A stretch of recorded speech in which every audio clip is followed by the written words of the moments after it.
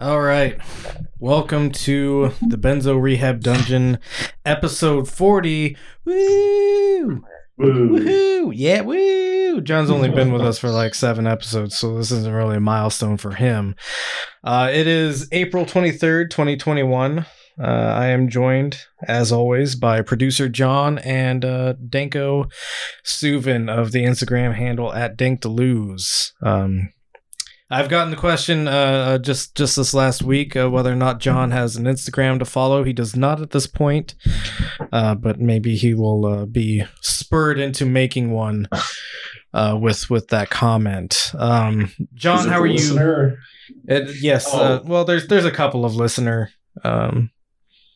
who have asked the question, but one in particular, one of our oldest, goodest boys, if you will. Okay.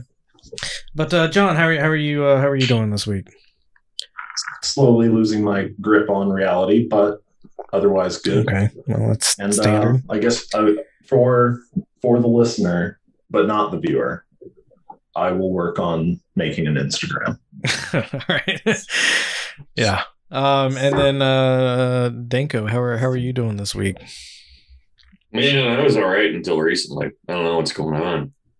Recently, as in like just an hour or two ago, or just today. Today, yeah. All right. I mean, I think you know what happened. I do know what happened. It seems to me that we wouldn't really benefit from bringing it up. But family is complicated, and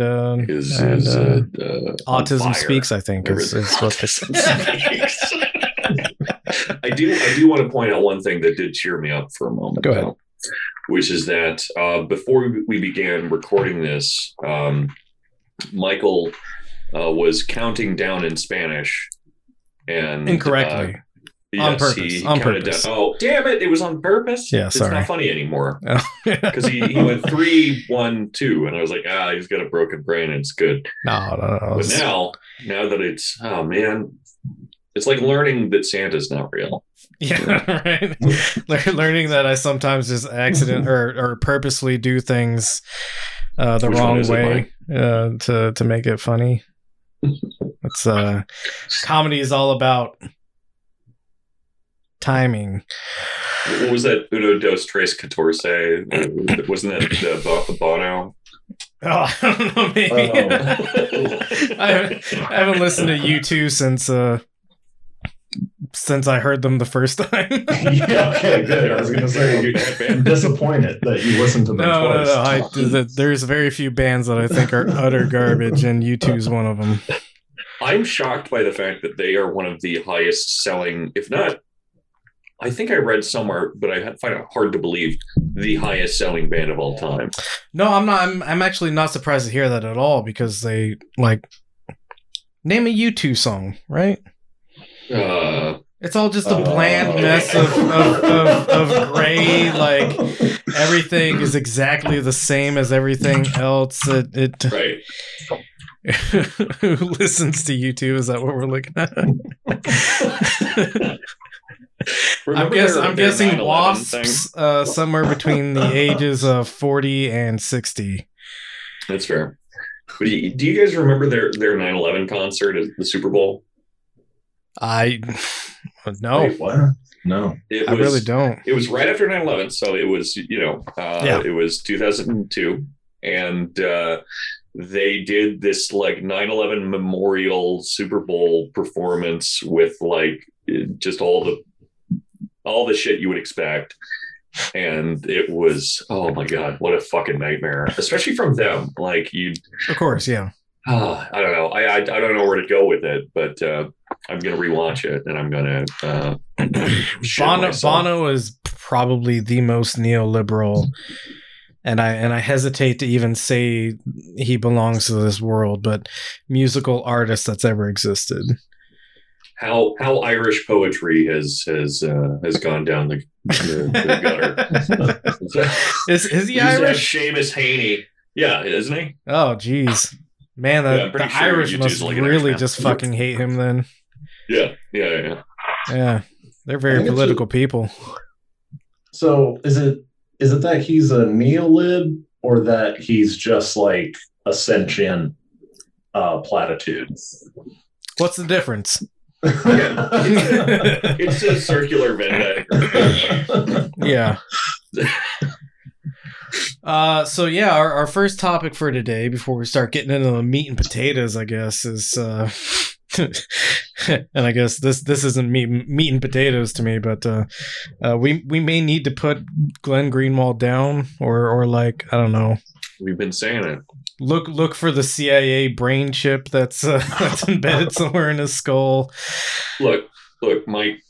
The longer you do something like do genuinely good work trying to support left causes in South America, this timeline always eventually leads to you having a CIA microchip in your brain. Right. So, I mean, he got cooed. You know? when do I get my CIA microchip, right? You got to step up the work, man. Yeah, that's probably true. Yeah. Podcasting's not going to cut it. So this article released by Greenwald on his Substack. Can we go back up to the headline, because the headline's pretty great? Beautiful face of his.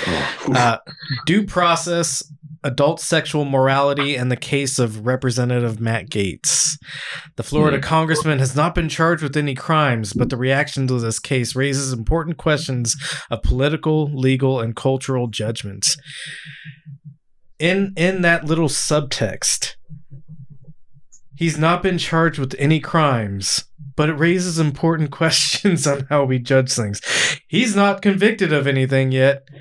There have, like, aside from his name, like, being dragged, and rightfully so, because Matt Gaetz is a creep and we all fucking know it. Yeah. There have not been any consequences thus far besides an investigation that's happening, which isn't necessarily a consequence. It's an investigation.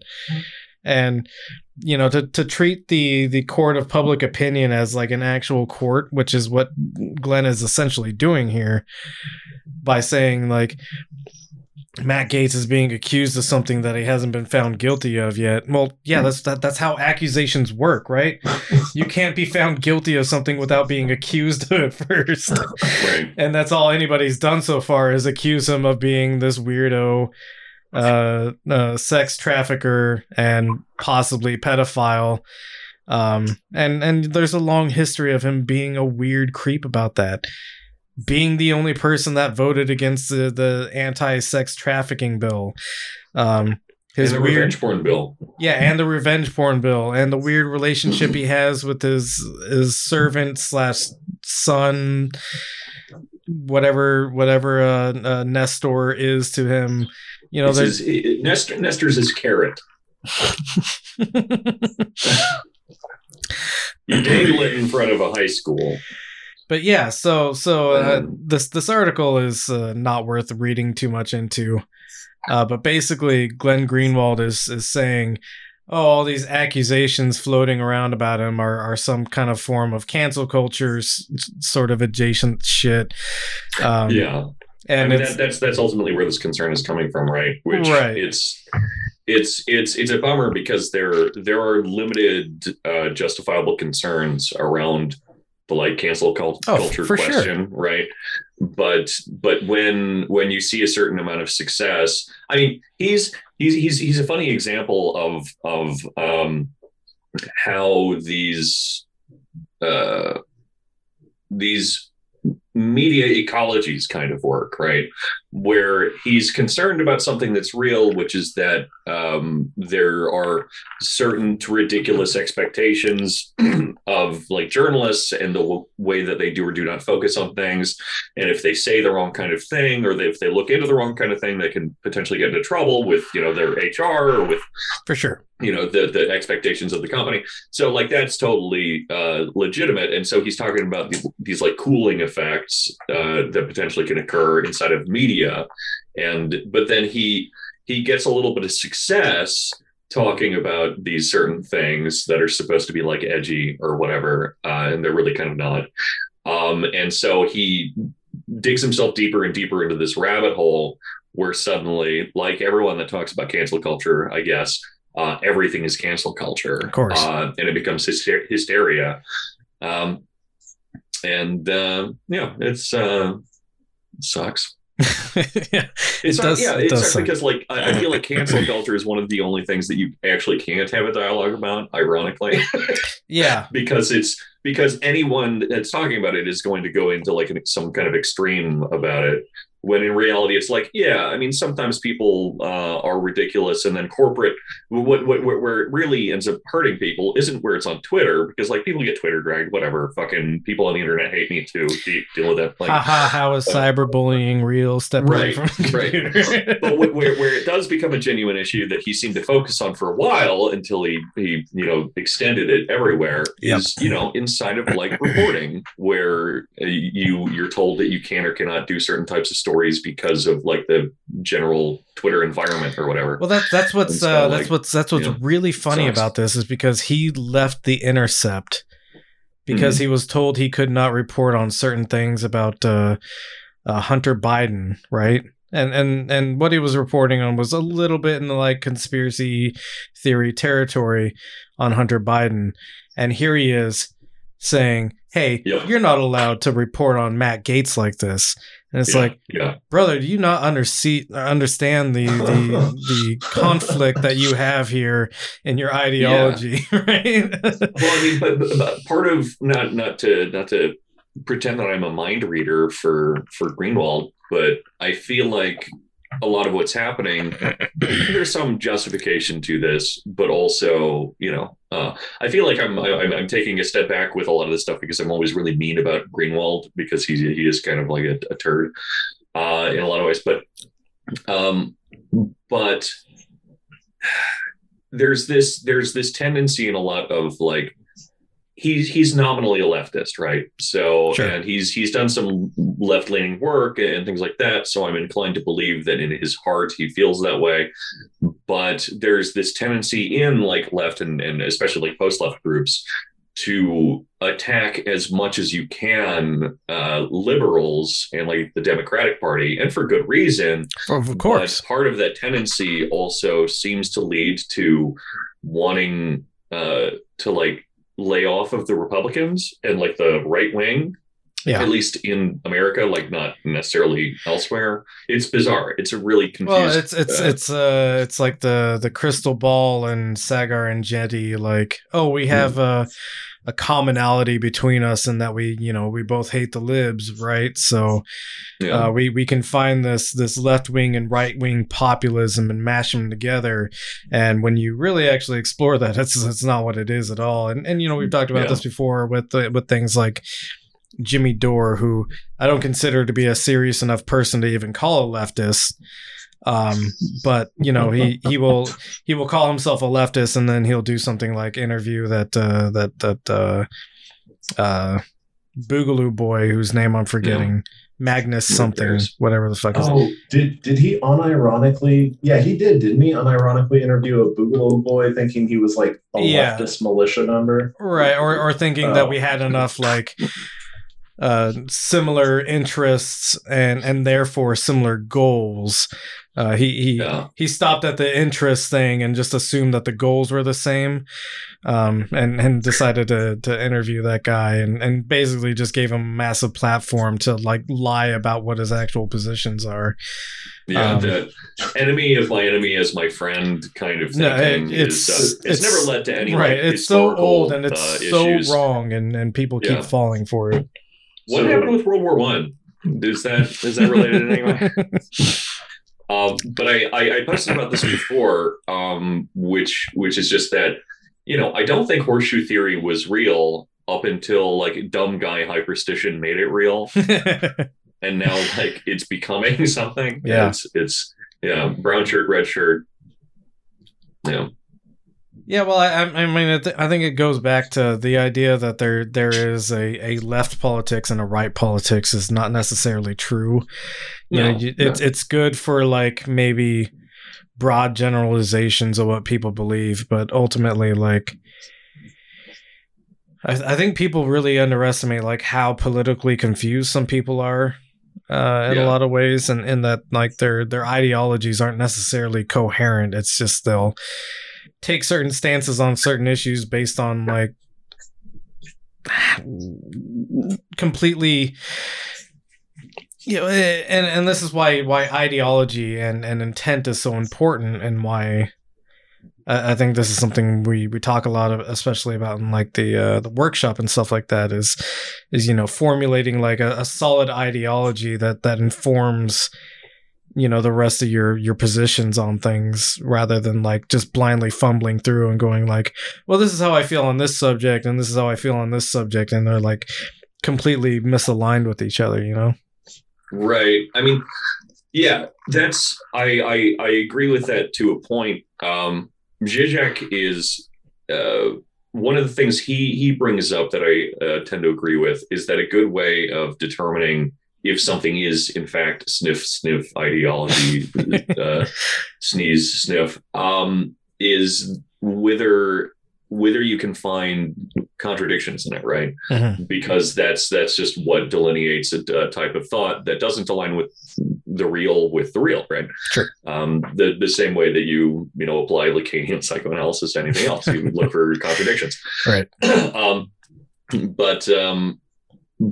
But yeah, so I mean, these wide overarching philosophies and ideologies tend to be self-contradicting in a certain way because of the fact that we're human, and so the goal ultimately is to try to find and produce an ideology that is not contradictive in a certain way, and I think that there's both a really good it's a good goal to build a wider overarching one, but then to also look things through in like an extremely case-by-case basis. Like, for sure, that's actually what led me to move from being someone who's maybe more on the authoritarian left to being, some form of anarchist at this point, which was just realizing, okay, hold on. Well, I need to just not have an ideology for a while and just not have any kind of discrete goals apart from like, well, I wanted the most people to be like, I want justice and I want goodness and I want like good things. That's ultimately the goal of politics, is to make sure that people have it good, right? And so that led to kind of an ongoing micro politics inspired by like Deleuze and Guattari, right? Because there's all that micropolitics. We've talked about this, the micro-fascisms and everything with our fascism episode, and kind of working things through on a case-by-case, like little micro basis, and then finally coming up with, oh, okay, well, my philosophy is entirely realigned, and now I have a new ideology. So it's, I think that sorry, this has been a huge tangent, but I think that you have to kind of do both, right? Yeah. You have to do the macro and the micro at the same time. Cool. So anyways, Glenn Greenwald is being canceled. No, man, sad. But sad. It's it's like the old Yeller gif. I post this a lot, but when I forget what the character's name is, but when he's like looking down the sights at old Yeller, and it's like. So, because Greenwald has done a lot of good work in the past, and if he could find a way to just maybe only leak government secrets and just never give his opinion ever again, maybe that would be good. I don't know. I also wonder, like, I don't see how this would apply to the Greenwald stuff, but sorry, not the Greenwald stuff, the Gates stuff. But it might apply elsewhere.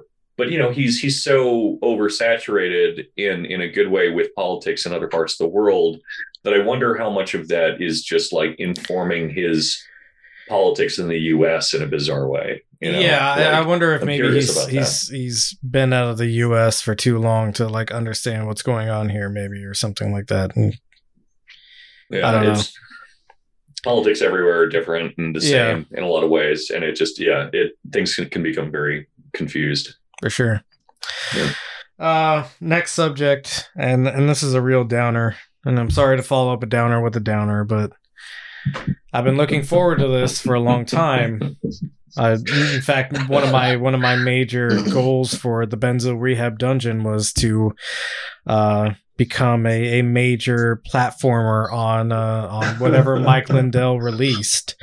It started Frank Talk. So right now it's called Frank Speech.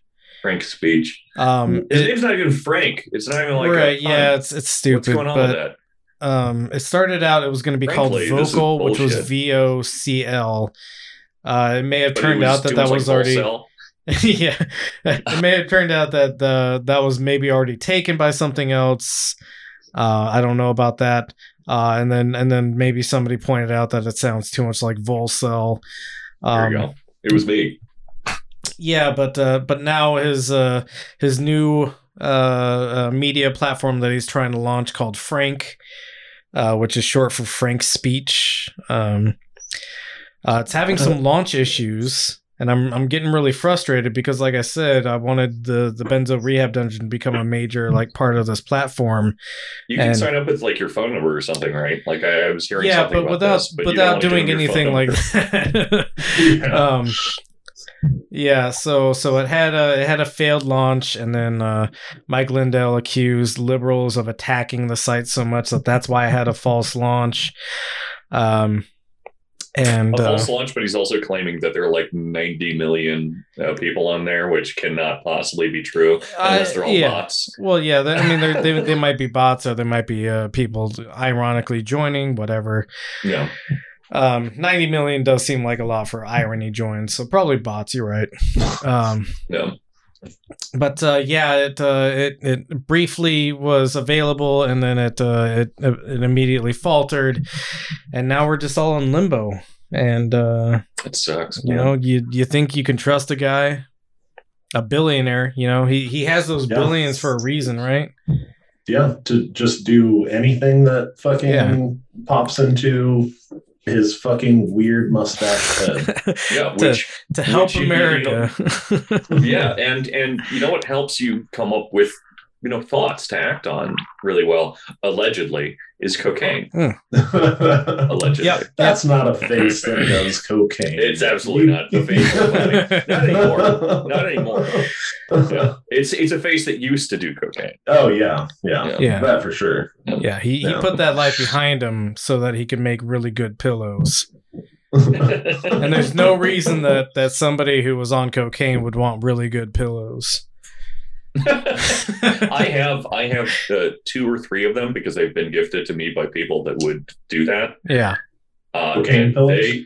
No, just pillows. Just my pillows. They suck. They are. I like. Don't they already feel like a pillow that's 90% dust mite shit? Yeah. It feels like it has chunks in it. Yeah. I remember Dorian, you like showed me one of the My Pillows, and I felt it, and I was like, this is lumpy and uneven. Extremely. And also I have extremely bad hygiene, and I keep like shitting on it and stuff. I felt it before the shit stains had appeared. So that's true. Yeah, you got the new one. Yeah. But I'm honestly kind of astounded by the poor quality, right? Right. Like, because it can't be that hard. Amazon Basics can make a better pillow than the My Pillow guy, right? Yeah. Oh man, I need a new pillow. I'm still functioning off of that one. Like, geez, dude. Yeah, I do have one like normal pillow. It's not My Pillow. But damn it. but I'm a person that needs like 4 pillows because my head is so huge, and so I need like that extra something beneath it, so I have to use those. I just gotta buy pillows. I don't know what's wrong with me. Yeah, pillows are kind of cheap, honestly. Yeah, I mean, I just bought myself socks and underwear.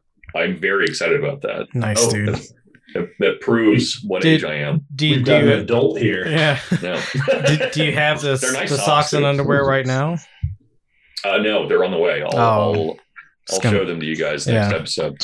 Cool. Yeah, I'd really like to see your socks and underwear. They're nice, cushiony boot socks. Ooh, yeah, boot socks are always good. Oh, they're so good.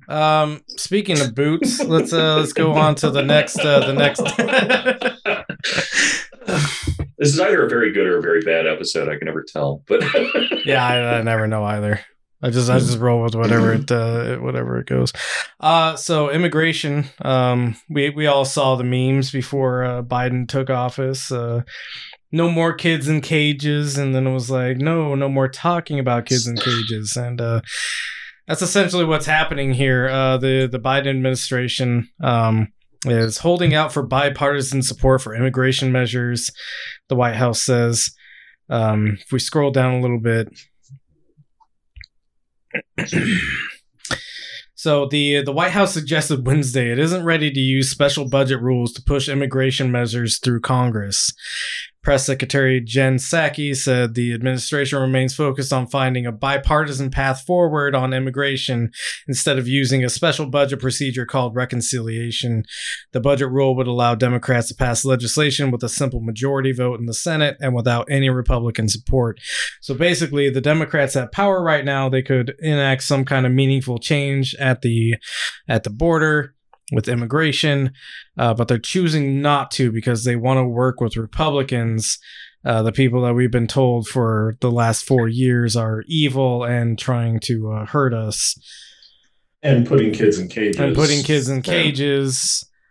Let's go down to near the end of this article, I believe.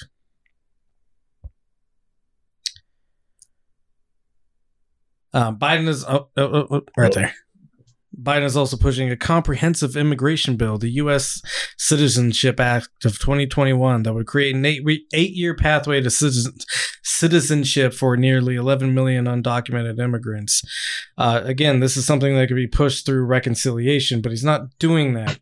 So basically, he's putting 11 million undocumented immigrants' futures in the hands of whether or not Republicans can be coerced into working with them on this. If we go to the next link, just tripping over your own dick. Yeah, I mean that's an excuse though. Like it's not. I wish it was tripping over their own dicks. No, but it's just they just don't want to do it. Yeah, they don't. They're pretending that they have such a huge dick to trip over. Yeah. And then tripping over that pretend dick, like, oh man, my dick fell out on the floor and it's just so big I can't walk over it. It's like so. It's just so. Which I guess before the show we were talking about how can right wingers have such big brain worms, but oh no, yeah, liberals definitely too, because right. That somebody can say Biden is progressive is nuts. No, it's crazy. Like, oh, we got to get these kids out of cages soon as the people who were putting them in cages compromise to let them out of cages. Right. Yeah. Because we can do that. So go ahead. Cowards. Oh yeah, cowards for sure. So this next article is why Biden still hasn't raised the refugee cap. On Friday afternoon, President Joe Biden announced that he would not increase refugee admissions this fiscal year, saying that the current annual cap of 15,000, a record low set by the Trump administration, remains justified. Literally carrying on Donald Trump's policies on refugees forward. Less than 2 hours later, after sharp blowback from Democratic members of Congress and refugee advocacy groups, the White House made an about-face clarifying that Biden would actually be issuing an unspecified increased cap by May 15th. White House Press Secretary Jen Psaki passed it off as a misunderstanding and told reporters on Monday that Biden always had the intention of increasing refugee admissions down the line if the U.S. was able to reach the existing cap before the end of the fiscal year in October. But the controversy confused and dismayed immigrant advocates who had expected Biden to take a more open arms approach U.S. refugee policy, particularly after promising on the campaign trail to raise the refugee cap to 125,000 or even higher, which Psaki described Monday as more of an aspirational goal. Right? When you give hard numbers like that, we can always just expect that to be an aspirational goal, right? Right, just like the day that we're going to remove people from Afghanistan. Yeah. September 11th this time. Yeah, September 11th. It's happening.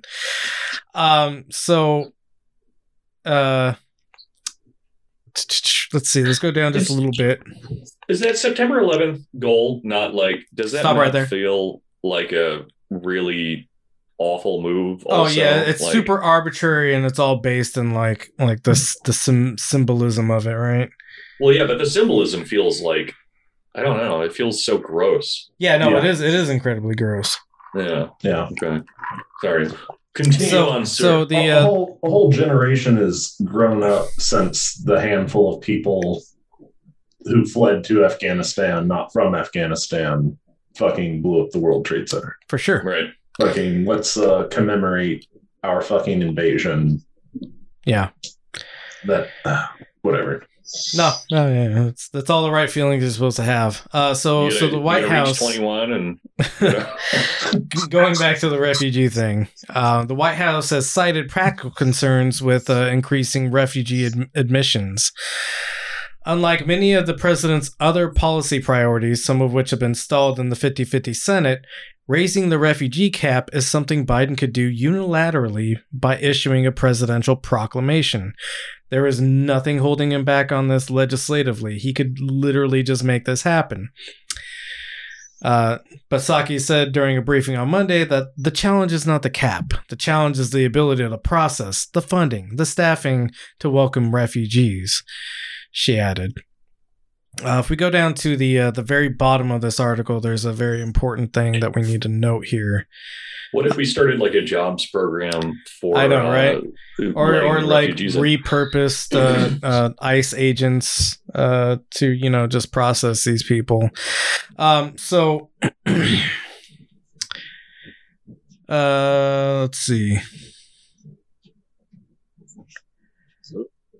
Yeah, so the second from the bottom paragraph. Despite the fact that the refugee admissions program and the asylum system are separate, the Biden administration has still used conditions at the border to justify maintaining Trump's refugee cap. These are two separate programs completely removed from each other. And the Biden administration is leaning on, the border is such a mess. There's no way we can take in all these refugees because these refugees aren't coming from Mexico necessarily. They're coming from all different parts of the world where refugees need to come from because the world is a fucking mess right now. And so, which we had nothing to do with. Yeah, which we've had nothing to do with our like 800 bases around the fucking world that are all doing things and creating situations where people need to seek refuge from. But yeah, no, it's important to note that they're using the border situation as an excuse for not raising the refugee cap when the refugee cap has nothing to do with the border necessarily. So cool stuff from Joseph Biden. Yeah, the stuff about the border and immigration and stuff. I guess it's obvious to tell why it would be so depressing, but it's always the thing that fucking deflates me. Like when we're talking about this stuff, it fucking kills me just talking and hearing about this stuff. Yeah, maybe we should put that later on in the podcast. No. I'm just kidding. I don't want to leave unhappy. It is incredibly deflating because it's one of the things that, for all the things I had against Biden, if he held true to what he was saying about immigration at all, I would be okay with at least that part of Biden. I had a lot of doubts about whether he would do that, and it seems they're being confirmed more or less as we're now, about any of the shit he said, like it's incredible how much he's not doing. Yeah. Yeah. And it's things that, you know, there's things that I understand need to go through the legislative process. But Sure. there's the intentionality behind not putting things through reconciliation, where the Democratic Party has, you know, the ability to win with a simple majority. We're talking 51 votes versus 50 votes, where the 51st vote is just the vice president coming in and voting on a tiebreaker. You know, letting the Senate parliamentarian decide that a $15 minimum wage has no impact on the budget, which is clearly bullshit, and not pursuing that, not just overturning the parliamentarian's rule, which is a very simple process of the vice president saying, no, we disagree and we're going to go through with this. Yeah. You know, just the backtracking from any kind of position that would lead to actual, you know, meaningful substantive change. Well, Mike, if the Democrats start brute forcing things, it's going to teach the Republicans that they can just brute force things. Oh yeah, which isn't the Republican Party strategy for the last I don't know. Yeah, George Bush. When was George Bush elected?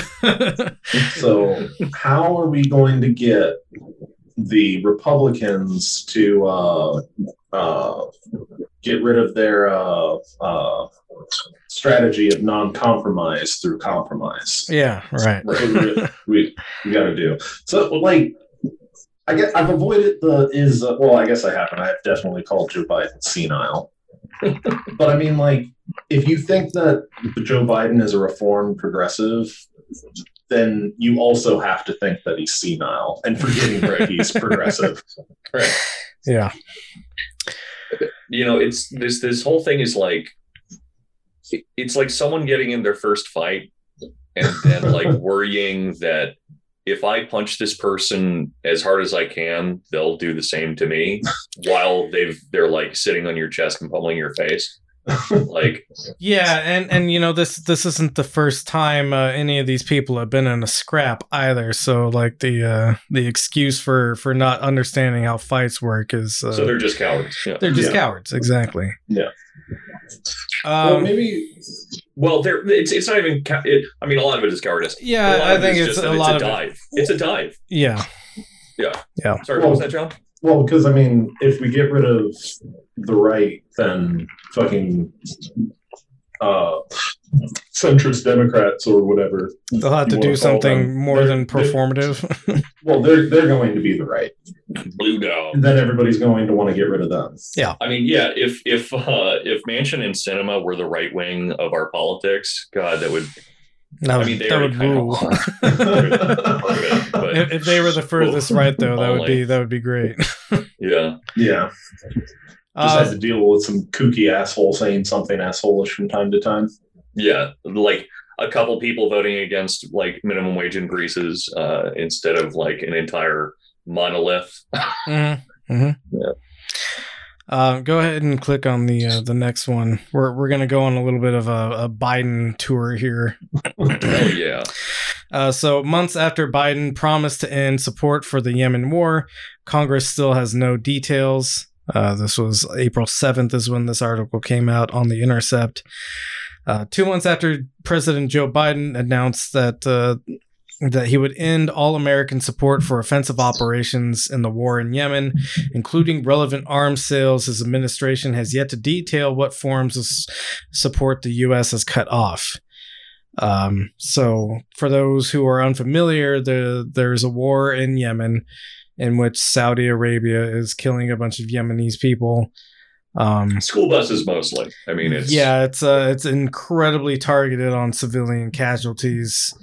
And again, you know, we're dealing with the Saudis who, at the beginning of Joe Biden's presidency, you know, there was the report that came out that said, oh yes, the Saudis did kill Jamal Khashoggi. And then when somebody was asking Joe Biden, like, hey, so since, we have a clear violation of like the Saudis killing an American citizen who was also a journalist, are we going to do something about that? And Joe Biden was like, well, we can't punish Saudi Arabia for the actions of one man, which is the ruling prince of Saudi Arabia. Yeah, he was crown prince at the time. Yeah. Is he no longer crown prince? Oh no. They at least took the honorific away from him. Oh, okay.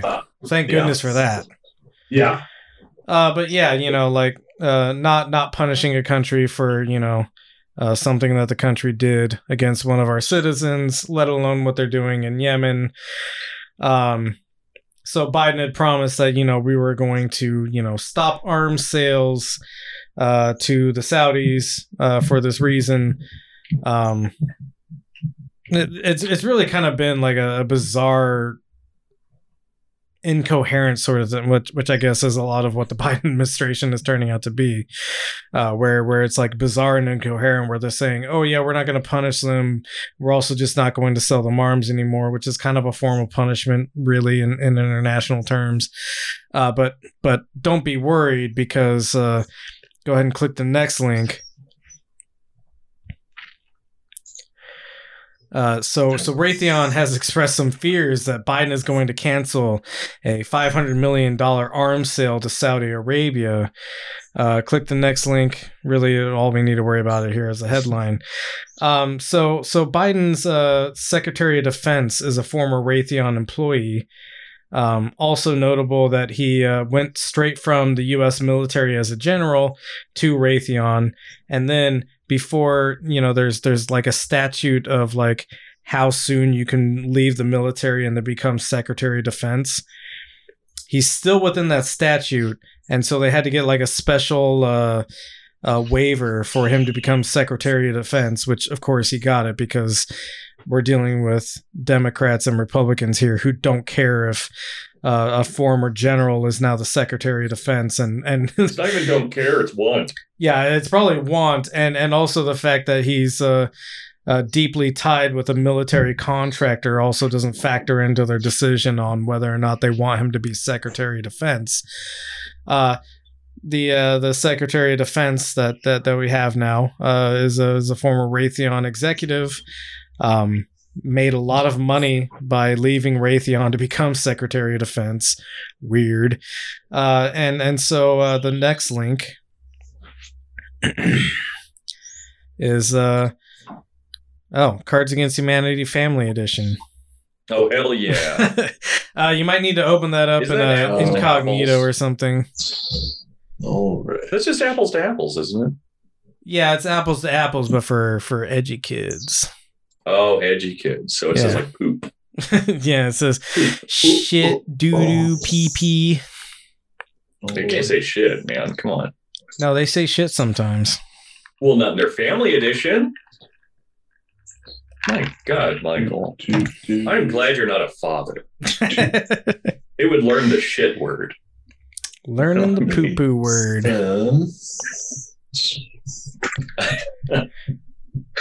I need some intermission music for this. You know what? I don't think this will load because we don't have a New York Times subscription. But basically, the headline is that Joe Biden is planning on selling. Oh, I'm coming through on the speakers now. Oh, I guess I cannot share an incognito tab on the screen share. Weird. Well, no one sees the porn. I can see it now. Oh, there it goes. Yeah, U.S. is expected to approve some arms sales to UAE and Saudis. So basically, Joe Biden is, and this is interesting in how the you can leave this tab now and go back to the regular one. But it's interesting because the way that they came to the conclusion that they should be able to sell things to Saudi Arabia was through a report that was released that said, no, this will be fine. And I just think it's interesting how the Democrats always work off of like some kind of bullshit study or a report where it's like, oh yeah, we did a study into it, and it turns out that if we sell them arms, it's gonna be okay, and we don't need to worry about it. What study was that? Well, so another interesting subject, and I ranted about this a little bit on the Instagram story the other day. But the second that Joe Biden took office, there was a bunch of think tanks that are associated with like the military industrial complex, especially private military contractors and like military weapons contractors, started doing like a shit ton of like studies, which is always where they're just like, hey, here's the economic benefits of, you know, doing business with these certain companies and employing private military contractors in certain engagements rather than, you know, deploying the military. So I have also a feeling. Keeping in mind. Go ahead. No, go finish up your thing. Oh, so, you know, just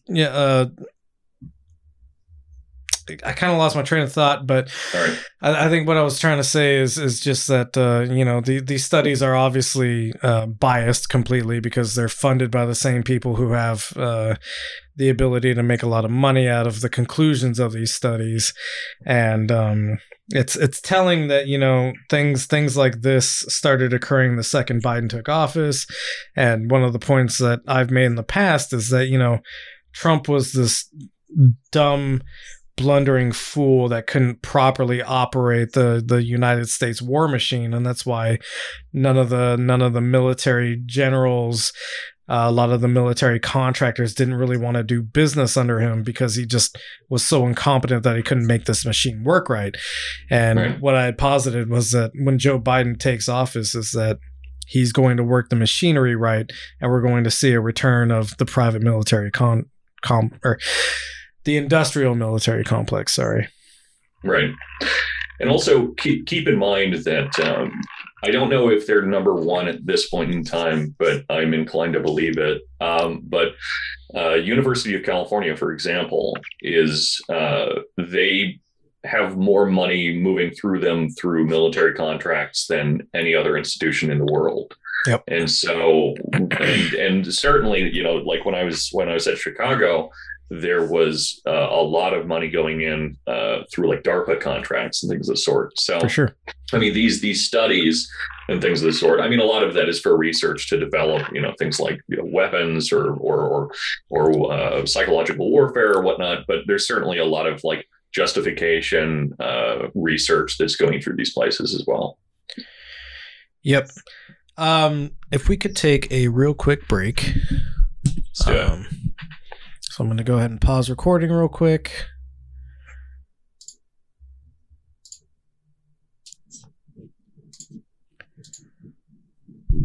Okay, we are back from our break, which I called for. So yeah, we. And then he reprimanded us. Yeah, I did reprimand. Yeah, for taking a break. It's just. Well, that's why we took the break, though. So it's a weird thing that you would take a break and then yell at us for taking the break. It hurts my feelings a little bit that you're like this. Yeah. Well, you know, I believe in Machiavellian power structures. And so if I don't exert my power over you guys, then I'll never be able to maintain that power. Yeah, I mean, we're talking about these ideologies shifting. So mine from like off left down to libertarian left. Mm-hmm. And I'm watching you work your way back up into auth. And it's I'm actually just going into auth. I don't care what direction it goes, left or right. I just want to make sure that I'm in control of whatever I can be. There's something to be said about authoritarians and being that way, right? It just like depends which friend group you have to determine whether or not you're off left or off right. For sure, yeah. Yeah. Tankies. People are social animals. So. Two articles that we wanted to look at real quick on the subject of the Saudi arms sales. So the House passed a bill 2 days ago. 2 days ago. limiting arms sales to Saudi Arabia over the Khashoggi killing. It is worth noting that they did a similar thing when Trump was in office, and then Trump vetoed it and did the sales anyways, up to the tune of like several $1 billion, I think, which is just fucking insane. But I guess, and you know, it was funny at the time because a lot of liberal media sources like basically called him a monster because he came out and he's like, hey, you know, they might have killed one of our guys, but they buy our weapons. It's a lot of money. And it's like, he was basically just saying the quiet part out loud where, you know, of course the Saudis aren't aligned with our interests necessarily as people, and they do things that we dislike all the time, but you know, the government likes their money. So look, I know that that Bobby comes into the store all the time and he sexually harasses our workers, and then takes a shit in the corner, but he buys a steak every time he walks into the restaurant. So we gotta let it happen. We might take $50 in losses every time he comes in, but he buys $100 worth of steak. So just imagine like breaking a window every time you walk into a restaurant, but then like buying like as long as he ends up paying for that window through his purchases. Oh, you know, I was a bouncer at a club for a while, and there was a group of guys that they spent like $3,000 every time they came in. And this is like a shithole nightclub. Like it has to be, right? Yeah. It like but they would like do the doggy drag on their ass as they like entered in. No, they would wear ill-fitting suits. And they come in and get bottle service at a place called the Dallas Nightclub in Austin. And that's the wrong town. I never got it, and I was not interested enough to ask. So, but yeah, no, and like they just literally like let their asses hang out, and they break mirrors and do all this other shit. Fucking doing cocaine in the bathroom, which I don't necessarily give a shit about. Fucking like literally have to throw them out every night, but they would never ever get blacklisted. And we kicked people out all the time and would ban them, but we were never allowed to ban them. We could kick them out when they got too bad, but the owner would never let us ban them for sexually harassing women and stuff like that. And yeah, I stayed with a lot of my girlfriends. Yeah, you punch me every time that we spend the night together, but everything else is fine. So yeah, you buy me bottle service. You're my sugar mommy, so you're allowed to hit me occasionally. Yeah, I'd let women do a lot for a couple of dollars. for bottle service, yeah. Anyway, what's this about Khashoggi? Yeah, that was the subject we started on. So Dorian had the question while we were starting to break whether or not under the bus. Whether or not Jamal Khashoggi was actually a U.S. citizen, and he was. And the bill that was passed was authored by Representative Jerry Connolly, who is a Democrat from Virginia, and he represents the district where Khashoggi lived when he was in the U.S. If we want to go to the next link, which I brought up because of questions that we had over the break. So this is a good article from Jacobin, which I recommend looking up. I recommended it on the Instagram story the other day, but I would like to reiterate that.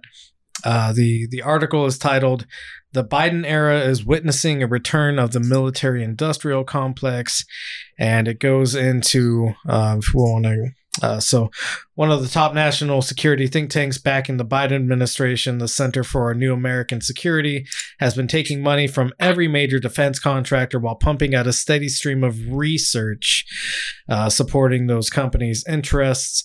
It's yet another sign that Biden's promised return to normal has unfortunately arrived. And so this... And how do you get a think tank gig, you know? Yeah, no, right. I would love to have a think tank gig. Can except we call for ourselves a think tank? Will people We are know? now. Yeah, we are a think tank. all right. From now on, my workshop is a think tank. I guess I can pony up the money for the Benzo Rehab think tank LLC. Oh, it'll launch on Frank. Nice. Yeah, exactly. That'll be our breakout platform. Yep. All right, so I forget what the next link is because I think we've explored the Biden sucks aspect of this for enough. Oh yeah. Yay. The clown show of politics that is now California. And I'd like to preface this with saying that I think that Gavin Newsom is a shithead who should be impeached, but not replaced by somebody like this. You want to just go ahead and play that? Oh yeah. Former Olympic gold medal winner and transgender activist Caitlyn Jenner has added her transgender activist just like hits my ears in a way when I think about who Caitlyn Jenner is. Yeah. Because she's really anti-trans in a lot of ways. And in really damaging ways about like saying like if you're not what's the word I'm looking for? If you're not presenting enough as a female, then you're not actually trans. She called a trans person, I forget who, but she called a trans person. She was talking about how slutty trans people are, and that trans people don't like her because she's not a gutter whore. Like not too long ago. Whoa. Real Milo vibes here. Yeah, right. Like where you're gay or you're trans, but you hate everybody who's gay and everybody who's trans. Yeah. It's like the rich gays that are against gay marriage or apathetic to it. They were like ranging from apathetic to against it because they're rich and it doesn't fucking matter to them. Right. Yeah. Like Caitlyn Jenner. I mean, honestly, fucking nobody would do anything to Caitlyn Jenner, even if it was fucking 1930. Caitlyn Jenner's fucking rich. She can fucking live in a fucking house full of security for the rest of her fucking life. And I always hated the rhetoric that surrounded her as being like super, super brave for coming out the way she did, which to be fair, there is a certain amount of like maybe daring it takes to do that. But the way that people championed her as like the bravest person to and sure the trope exists like not as brave as our troops or whatever, but really not as brave as like your average trans person who doesn't have all the money to throw behind like a full transition or faces poverty and joblessness and homelessness for their entire lives because they'll never be hired by a company or never be hired in like a meaningful way outside of like fringe jobs or they have to like take like demeaning jobs and like weird entertainment industry roles or something like that. Like the idea that Caitlyn Jenner is somebody who's brave when she had all of the resources to basically force success out of this. Right. I would say that there's a lot to be said about the value of something like representation, but that's also where the issue comes in, where it's like, I would say on like a personal level, brave and was doing something for herself that many people in her position may have just allowed to kind of like rot away, and so I think there is something to be said for that. No, but the issue is that as she ends up taking, she ends up having this position as being someone who can represent this subalternated community and do something really good with it. She instead is going to like run as a Republican and exactly is really shitty to trans people as a whole. Yep. And so, I mean, I wouldn't necessarily like diminish her own like personal struggles by comparing, but I would say that she's definitely taking her role in a nasty direction. Oh yeah. Well, then also there's that whole thing where she killed an old lady totally got away with it, but whatever. And put her in jail for that. Yeah, every rich person gets one, right? Yeah, you get one. We all agree to that at least, right, guys? Like, I know we're all radical leftists who believe in communism or whatever, but like, we at least agree that a rich person gets to kill one person, right? Yeah, of course. Yeah, okay. I just want to make sure. We do need to put a lower limit on what rich is. Like, not just like worth $1 million, like. Oh, okay. Fuck that chump change. It's 5 million or above. That's true. Yeah. The threshold, like you get a card in the mail from the U.S. government. You're rich now. You've reached $5 million. You can now kill a person. but if you hold, it's like what's that, like marshmallow incentive test that they do with kids, like where like they put a marshmallow in the front of the kid and they say, if you don't eat that, we'll give you 2 marshmallows later. And it's like one of those things where, like, if you reach $5 million, but you wait until $10 million, like the range of people you're allowed to kill is expanded.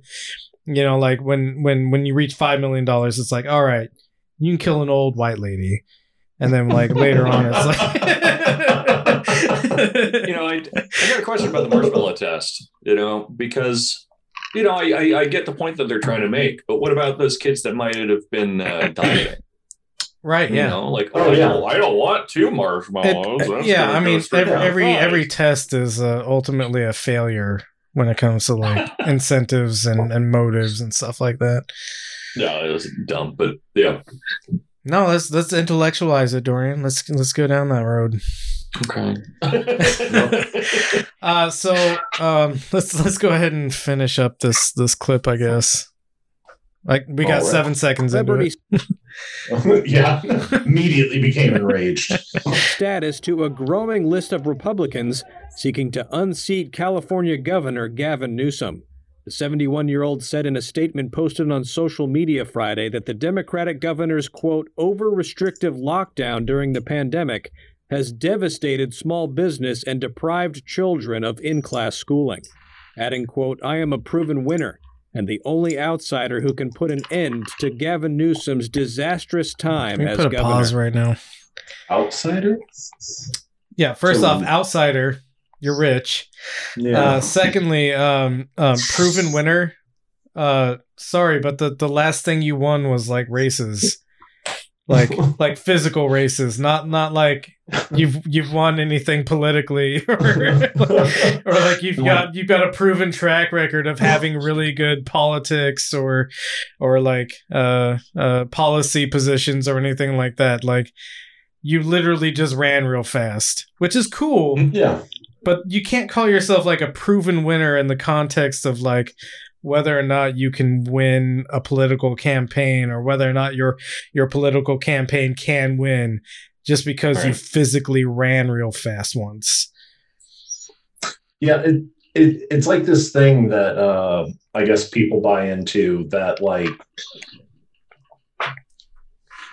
that they don't think that they don't think that people can justifiably call them out from being dishonest through barely technical truths. Right, yeah. I'm a proven winner. Actually, I also am a proven winner. 2nd grade spelling bee in a town called PL in Washington. Look it up. Probably doesn't exist as a record, but I have the trophy.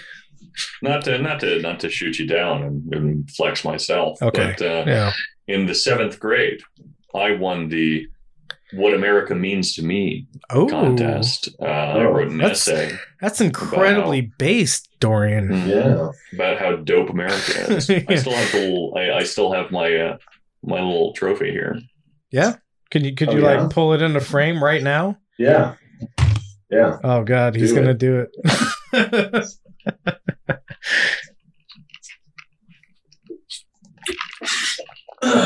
That's right. Oh wow, there's a little on hand. It's what's amazing about it is if you're a little sycophant, and you support the U.S. war machine as a child. What's great about that is if you could hold it up again real briefly. it's got the American flag at the top, right? And then all down through the base, it has like deconstructed American flag imagery, you know? Like it's just the American flag the whole way up, the whole way down. And then it probably says something about how cool you are at the bottom. What it says, and this is very funny. It's the City of Vista 2002 Patriot Essay Contest, first place, middle school. Damn. So this was right after 9/11. Yeah. That they decided to do this contest. Jesus Christ. It was such a propagandistic thing, but it was so funny because I wrote this just like sappy, like awful, like pro-America propagandistic piece, which is exactly that's what they were looking for. Which is what I figured they were looking for. But my English teacher, he was not having it. Which maybe justifiably, even though otherwise he was like an asshole. I fucking hated him, and he like almost ruined like writing for me. But he ended up saying, after we like read our essays out, because we all had to read our essays to class for this competition, and he ended up saying, yeah, I mean, I don't know that that's really what they're looking for. And then, fuck you, Mr. Ross. I'm going to join a think fucking tank. Owned. I'm the most patriotic second grader there ever was. Hell yeah. Oh, cool. man. Let's knowing me. yeah. That means anything. Well, I was gonna say, you might have. Well, I mean, your prowess at writing propaganda, of course, but like a kid writing an essay on patriotism, I don't know. Like, does that mean anything? It's like, it does when you're trying to like enforce lifelong habits of fealty and jingoism and. Rewarding. I promise you, friend. When all of his peers saw that Dorian wrote the best pro-America thing, they're like, "Oh, I lost the competition," and that makes the competition about like whether or not you can be more patriotic, right? Mm-hmm. Mm-hmm. And I wouldn't say that it's like an intentional conspiracy, but that's the effect it has, and that's why jingoism is like. Just bad. Just don't do it. Don't be jingoistic. Jingoism is a bad. Jingoism is bad, and that's all I got. Let's go ahead and call it here, boys. No. Podcast over. 40 episodes. Let's round out this. This clip because there's a funny point in here near the end. all right. Called Newsom began in February 2020 before COVID-19 restrictions were implemented, led by a conservative group called the California Patriot Coalition that opposed Newsom's liberal politics. This is a circus, going to cost $100+ million. California's Secretary of State is in the process of verifying the signatures necessary. So I just have to say that he is the most California-looking governor I've ever seen. He was made in a lab for sure.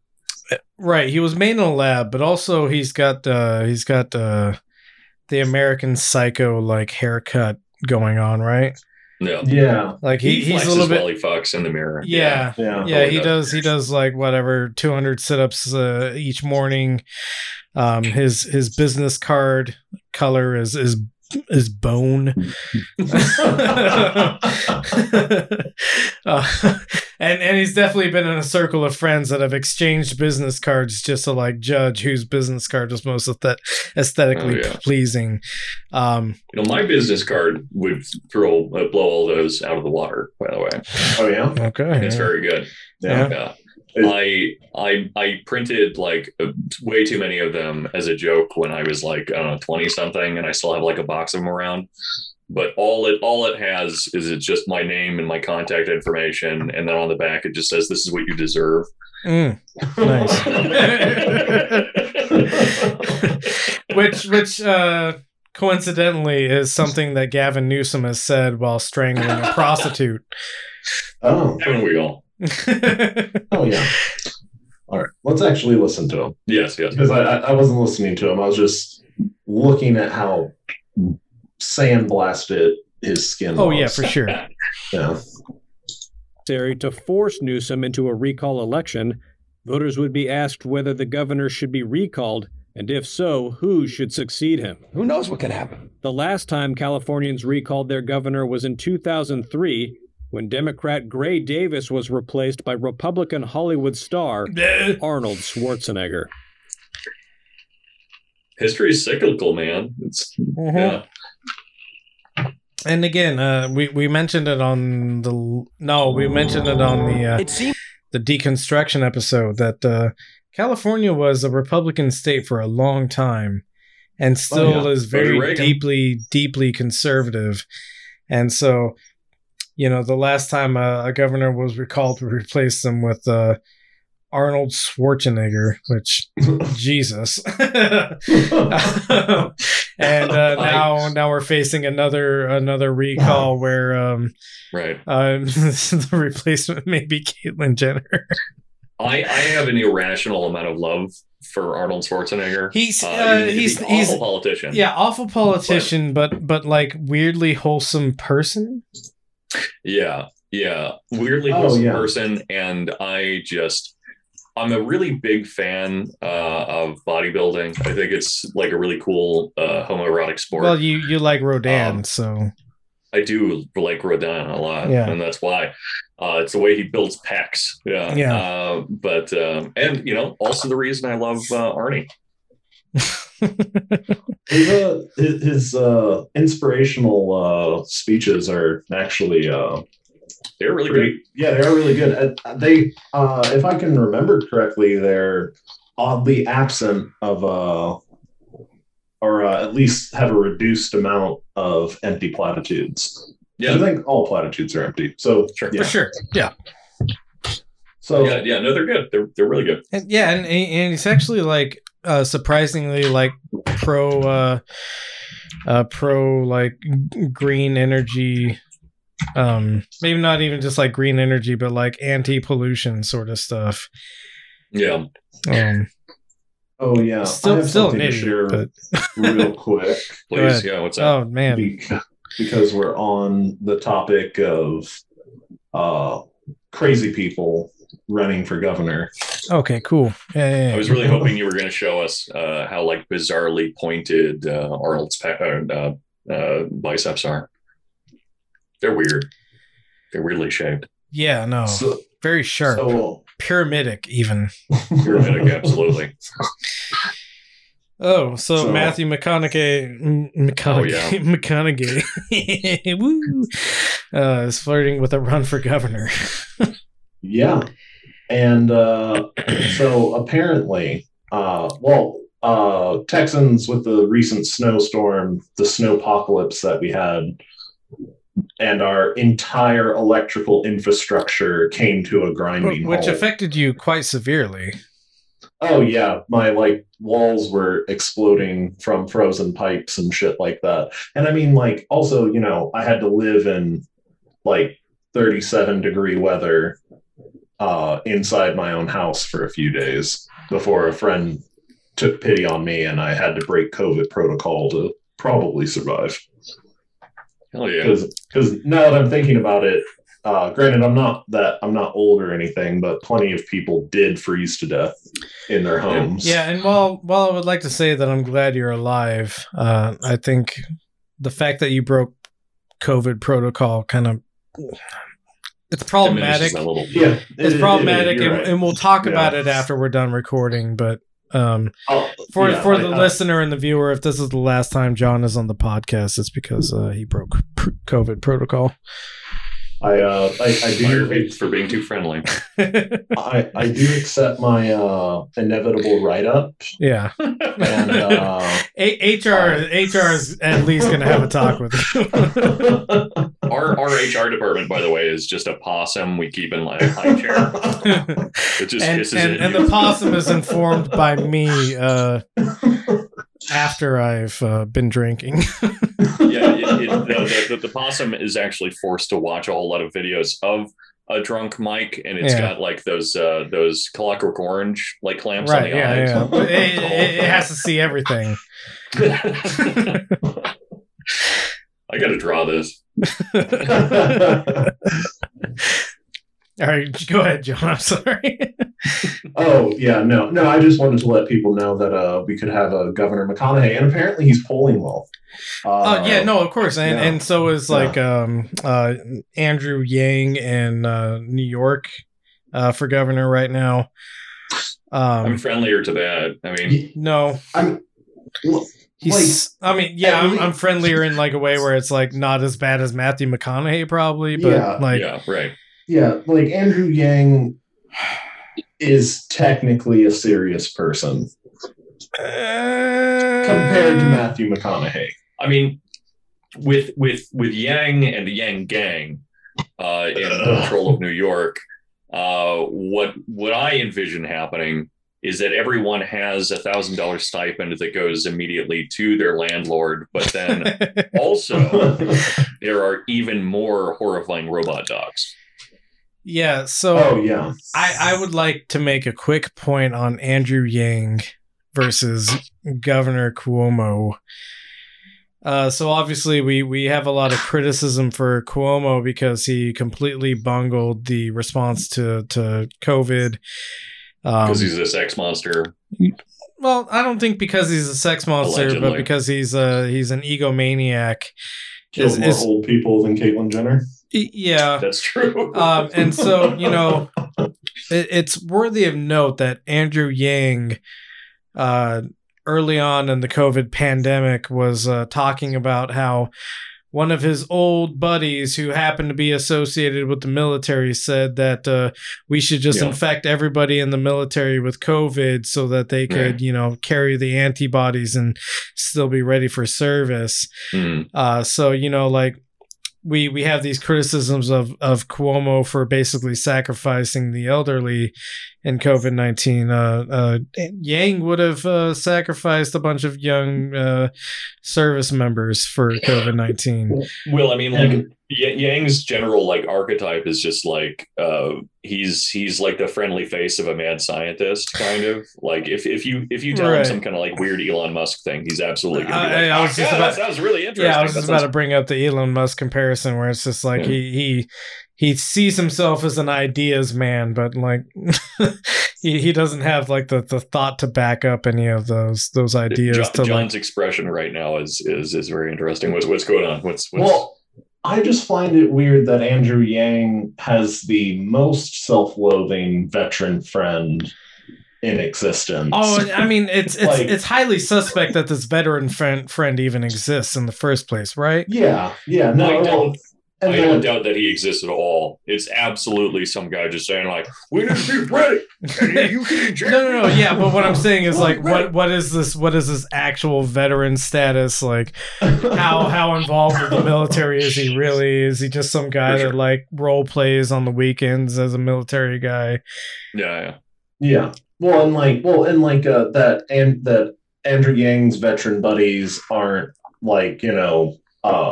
country club officers and a veteran that hates himself and his fellow service members so much that he would infect them with a deadly disease. Yeah. Right.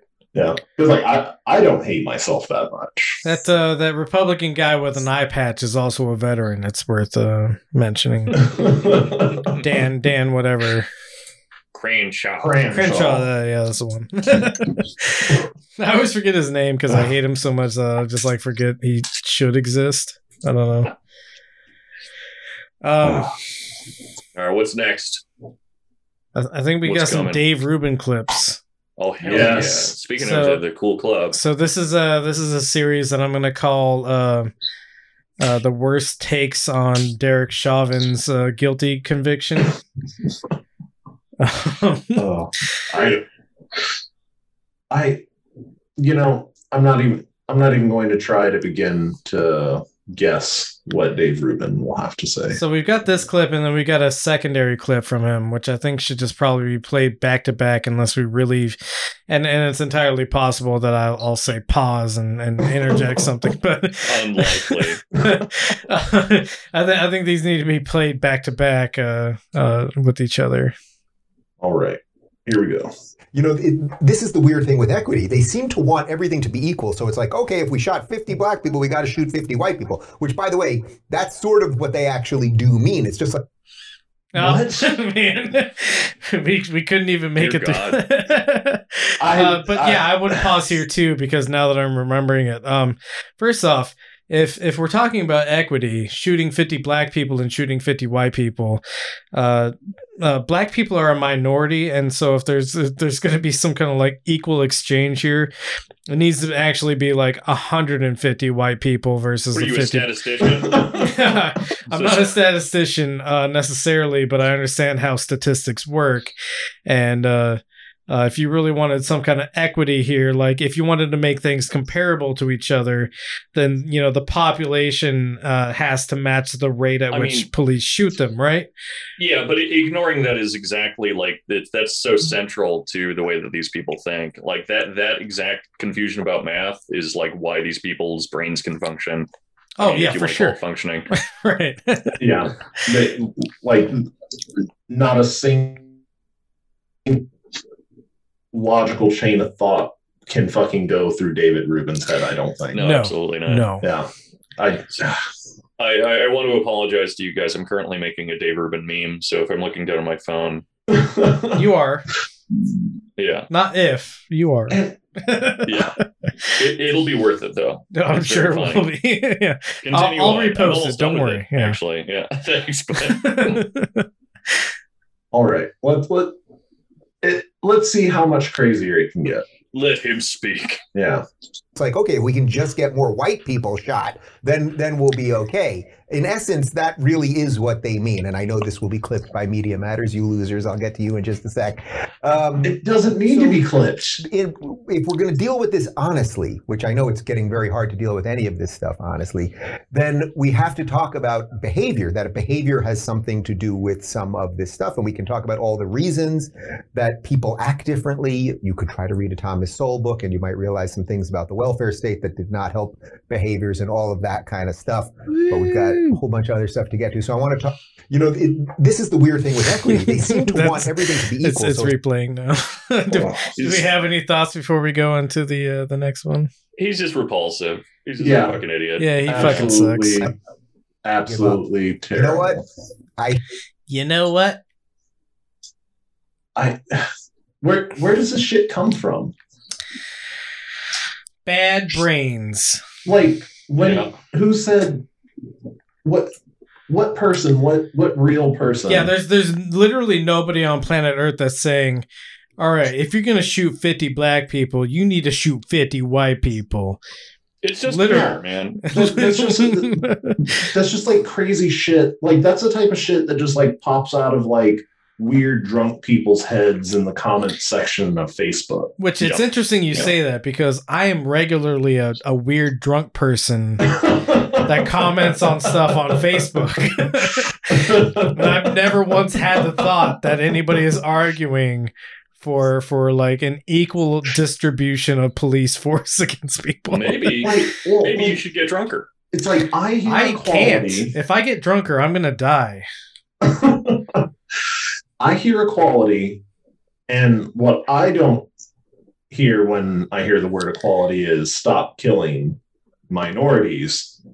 It's kill more of the majority. That's definitely what I hear when I hear the word equality. It's like the opposite of equal opportunity. Yeah. What kind of fucking psychopath? We need equal disopportunity. That's what we're all arguing for. Quotas, guys. More quotas. Jesus. We need a consistent amount of white people killed for every, and you know what we got to do is we have to kill a black person, and then we need to then conscript somebody to go kill a white person, right? That's how that's how it works. That's what's going to make everybody happy. Yeah. Not, meeting like their demands of justice or anything. Not just having like a weird, brutalized force that is constantly killing people, mostly black people, of course, because racism exists, and there's a lot. Does racism exist? Okay, Does yeah, never mind. Yeah, it's certainly not systemic. They got rid of it back in the 60s, right? Yeah. Because because the Klan wasn't still like assassinating people in the 70s, and fucking Reagan didn't get elected in the 80s, and Bill Clinton didn't call black people super criminals. None of that. Our current biggest issue when it comes to domestic terrorism is not white supremacists. Oh yeah, no, we have not had over 300 or so fucking abortion bombings. It's not lost abortion on me. Clinic bombings. It's not lost on me that David Duke is still alive and Fred Hampton was killed by the FBI. Yeah. Oh yeah. Yeah. That point is not lost on me when it comes to racism in America. So let's move on to. I don't even know if this is I almost want to say this is a worse take on the whole Chauvin George Floyd situation, but I think it might be because Pelosi performatively says that she wants justice in America, whereas somebody like Dave Rubin is just a douchebag that shouts into a camera and makes a lot of money off of it. This is somebody who can actually work to affect change if she really wanted to. Yeah. So let's go ahead and we'll. Oh, you know what? Sorry. Yeah, I jumped ahead. Yeah, we need to listen to the second Dave Rubin clip. My bad. Oh, hell yeah. We need more of this. Hey, Anya says, how not to give up? Seeing the Chauvin verdict, federal push for CRT, and all the madness in corporate media, I feel very deflated and I want to give up. You know what? I hear you. I think you've heard it in my voice in the last week. I've been more frustrated than usual, a little more despondent than usual at some level.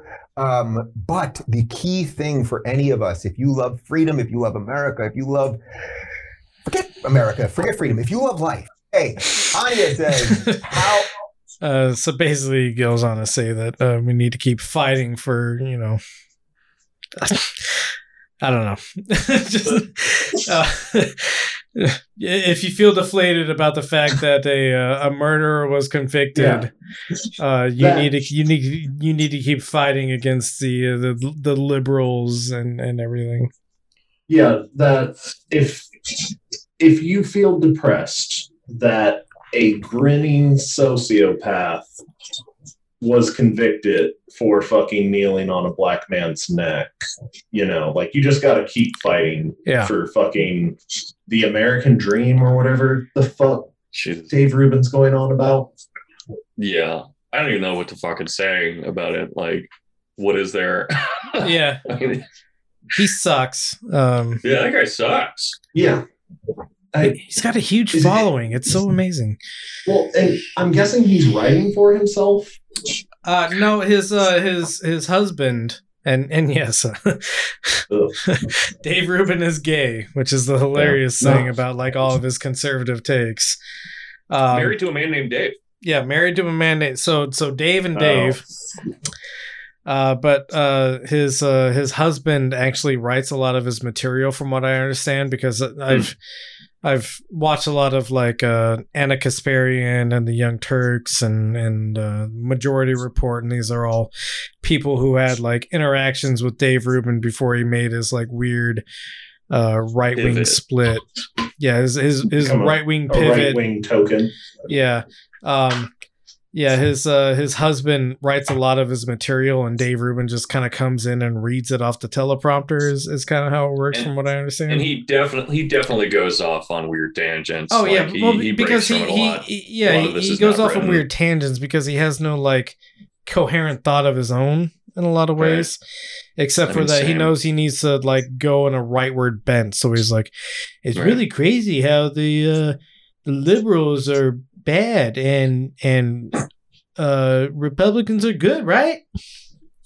And they call me stinky, but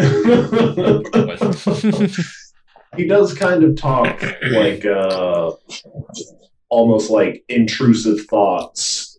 Yeah. Oh, for sure. Just like coming into like his mind, and he has Tourette's and can't help but fucking spout those. He just repeats the intrusive thoughts. Yeah. Sure.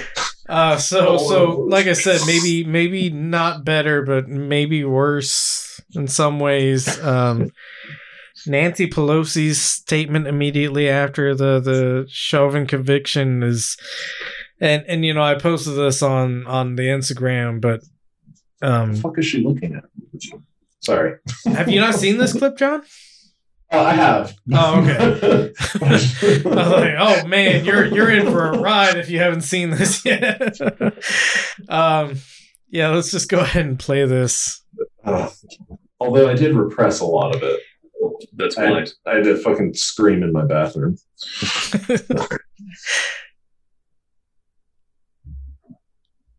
Uh-oh. And, did I? So again, okay. Thank you, George Floyd, for sacrificing your life for justice. For being there to call out to your mom. How heartbreaking was that? Call out for your mom. I can't breathe. But because of you, and because of thousands, millions of people around the world who came out for justice, your name will always be synonymous with justice. And now we have to make sure justice prevails in the sentencing. But that's its own procedure. Our responsibility is to make sure that Karen Bass, who has been so open to justice with the bill that she put together, she wrote, and now trying to find areas of agreement in the Senate. Because unless we can change the law, this will be an episode. We change the law, we're going down a different path altogether. So, have I talked about my theory about how we allow these like ancient fucking weird fascists to remain in power even though their brains are rotting? Go on. Because I don't think you've talked about it, but this is something that we definitely agree with. Like, how can like somebody like let her like go up there and say that shit? Like, well, yeah, you see in the background there's some confusing expressions in the background where they're like, I think you what are you saying? I just sent a link in the Discord if you want to click on that, because I think it aligns, and it's important to pair these things together. See, and like, I think that, where was it? Oh, okay. I think that being that old and in power is basically like being in a nursing home. Yeah. Oh, yeah. Except for there's no walls. Right. Yeah. And you constantly have a public platform. A gilded cage. Yeah, like all these like aides and people that surround Nancy Pelosi, like they try to control her, but sometimes she fucking spits the tranquilizers out. Yeah, I had somebody in the so I posted this clip to the Instagram, and somebody in the comments said, "Whoever wrote that speech needs to be fired," and I replied with, I think this is just straight from Nancy Pelosi's brain. They have a point then. Yeah, no, they do have a point, but I don't think they meant it the way that it ultimately leads to. So we have Mayor Jacob Frey, who is the mayor of Minneapolis. His tweet after the Chauvin conviction. George Floyd came to Minneapolis to better his life, but ultimately his life will have bettered our city. The jury joined in a shared conviction that is animated Minneapolis for the last 11 months. They refused to look away and affirmed he should still be here today. But at least it ends on the right note, but Jesus Christ. You just said that it's better that he didn't. Right? He's not here today, He though. came here to better the city. Or ultimately his life will have been like, yeah, the weird way that they're treating George Floyd is like a sacrificial, and to be fair, and in some ways they're making him a sacrificial lamb, and that there's a lot of talk in the undercurrents of like the political sphere that now that Derek Chauvin has been convicted, the police reform measures that need to be taken, and you know, I'm an abolitionist. And I think probably you two gentlemen are as well. Yes, sir. But, you know, like, if we're talking about the broader politics of things and that there's a lot of pressure for reform, there's been a lot of aides in the White House that have anonymously come out saying that this lessens the pressure for the Democratic Party to actually make any substantive change to how policing works. And I'm not an accelerationist in like the dumb shit understanding that like Chauvin should have been found innocent so that we could riot and like force change to happen. Chauvin should have been found guilty, but also the secondary effect that this lessens the pressure on the Democratic Party to make change is like incredibly troubling, and that should be what actually like radicalizes people's thoughts. Absolutely. That's what I got there. Yeah, and well, I guess we'll see what happens when the Democrats inevitably raise the budgets of police across the country. Yep, they'll be wearing kente cloth though, so you know it'll be cool. Because you know that's how you get somebody under control. You give them more money. I don't think we need the. I don't think we need that next link because I didn't watch it in the first place. After Ben Shapiro? Yeah. So Ben Shapiro tweeted out, convicting Chauvin of murder rather than manslaughter was incorrect in my view of the evidence. But at least evidence was presented to support a conviction. No evidence was presented that Floyd's killing was racist, but Chauvin was convicted of that, and so was America. So was America. Yeah. I mean that's him telling on himself for sure that America is like white people in power. Yeah. We actually could go back to the link before this and just look at the headline because it's hilarious to pair up with that thought. And this is some podcaster influencer named Zuby. And the quote is, one of the worst things you can do to a young person is convince them they're some kind of victim and that the world is against them. And he's talking to Ben Shapiro, a person who has just said that America has been convicted of racism despite no fault of America, right? Like that's the point that he's making. And ultimately, that's what Ben Shapiro is always saying is that, you know, cancel culture exists. Dr. Seuss has been canceled for nothing, and you know, all these people are coming after you, and you've been convicted as guilty of being a racist for no reason. He's basically a giant victim propaganda machine for the right wing, and this guy and him are agreeing on the idea that you know, legitimate victim complexes of like black people are killed by police all the time are false, and that you know, convincing young people that that this kind of victimhood exists is a harm, while he tells all these young white incels that they're victims for not getting laid, you know? Yeah. Right. Society's against you, man, because, you know, it's not because you're fucking toxic and unlovable. No. Yeah, they changed the flavoring in my favorite soda pop. Yeah.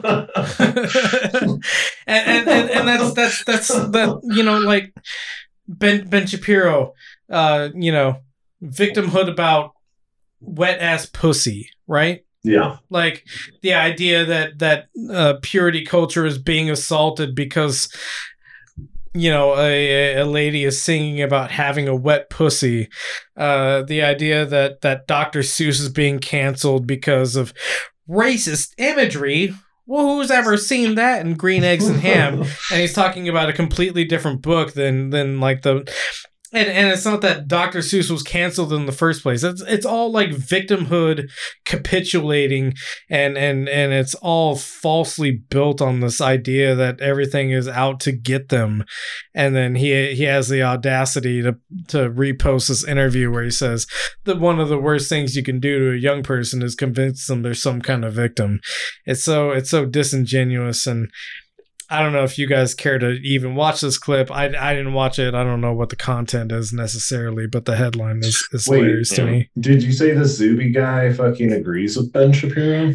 Well, yeah, I think that's what it's one of those like Candace Owens, like we find the Uncle Tom that we can, and then we make them say the things that support our belief structure.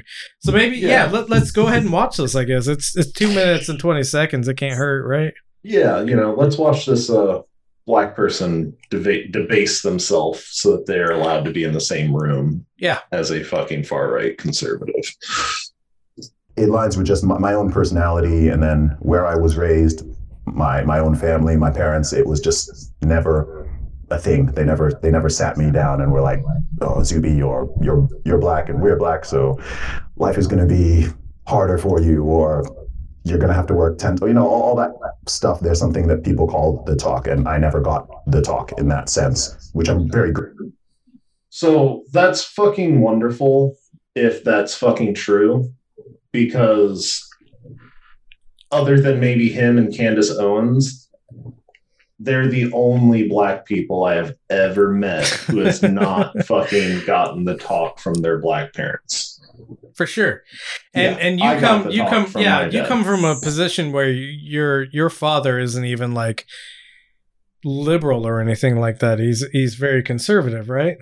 Well, socially, like my dad's a Democrat, but he's kind of socially conservative, fucking for whatever fucking reason. But my dad's definitely not a Republican. I think my dad would fucking, I don't know, fucking explode or bleed out of his eyes before he fucking became a Republican. So there's at least that. That's good. That's good. Fucking, but cool. Just because my dad's a bit socially conservative and like pretty authoritarian, I'd say, in like his like philosophy and like how things should be done. However, he lived through fucking the civil rights movement and fucking Rodney King and all the Black Panthers that got fucking bombed and assassinated by fucking cops. And I mean, like, I thought it was funny when I was a kid because we were watching a movie and, I was younger. And in this movie, I can't remember what the movie is, but the cops are outside of a black guy's house and he takes off all his clothes. Was that Boys in the Hood?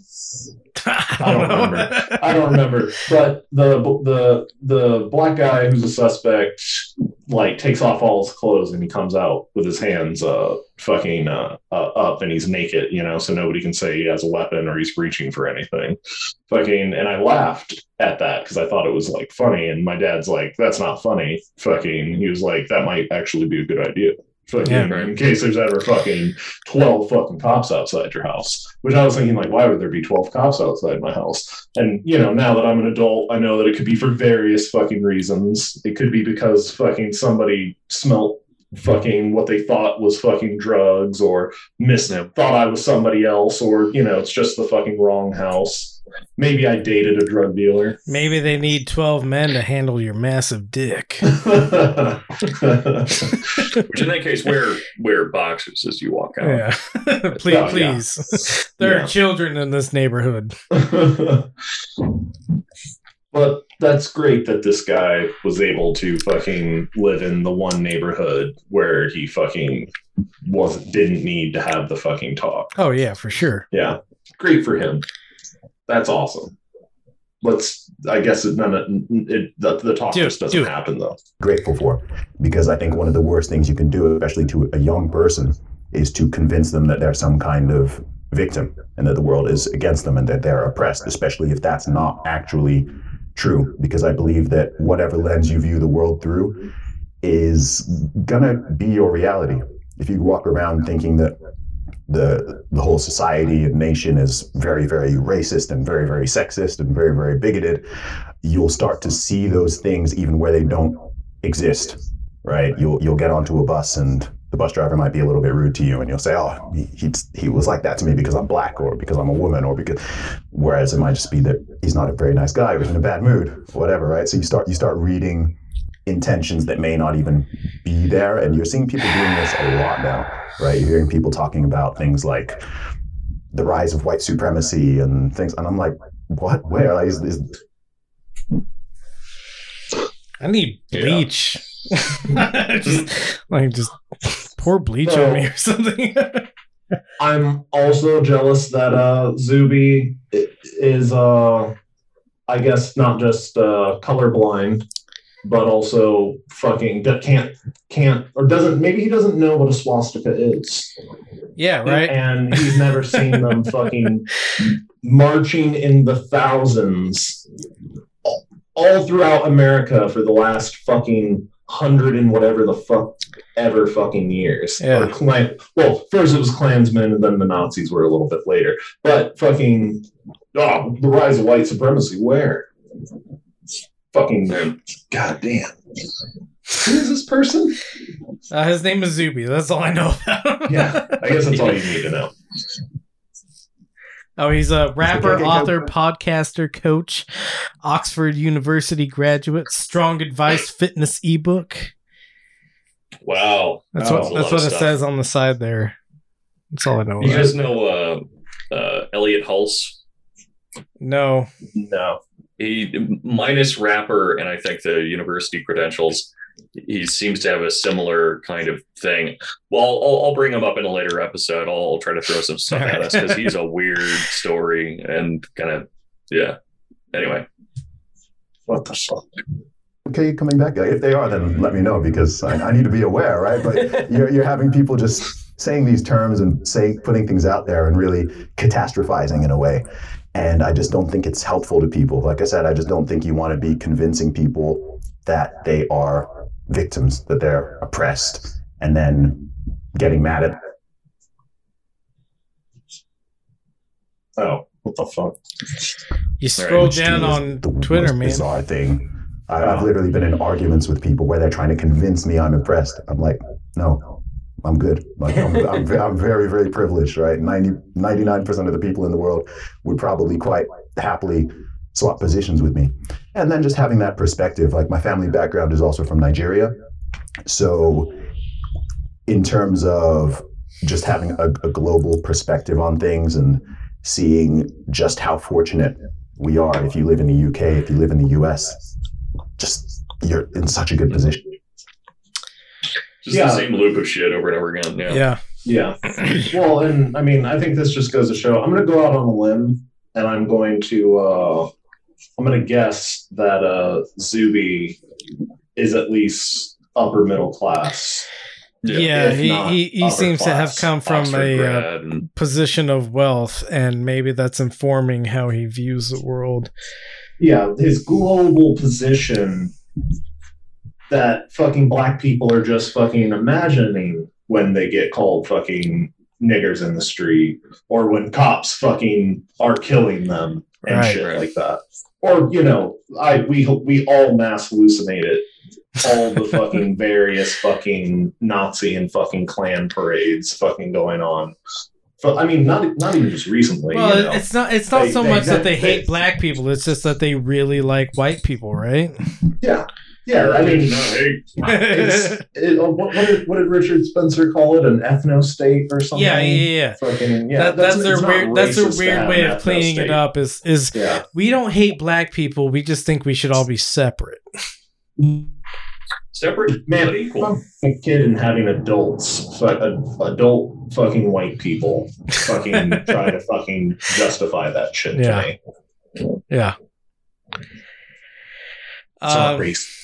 I think I have a couple of more Ben Shapiro things lined up. Yay. So go back to the last one real quick. Oh, okay. Convicting Chauvin of murder rather than manslaughter was incorrect in my view of the evidence, but at least evidence was presented to support a conviction. No evidence was presented that Floyd's killing was racist, but Chauvin was convicted of that, and so was America.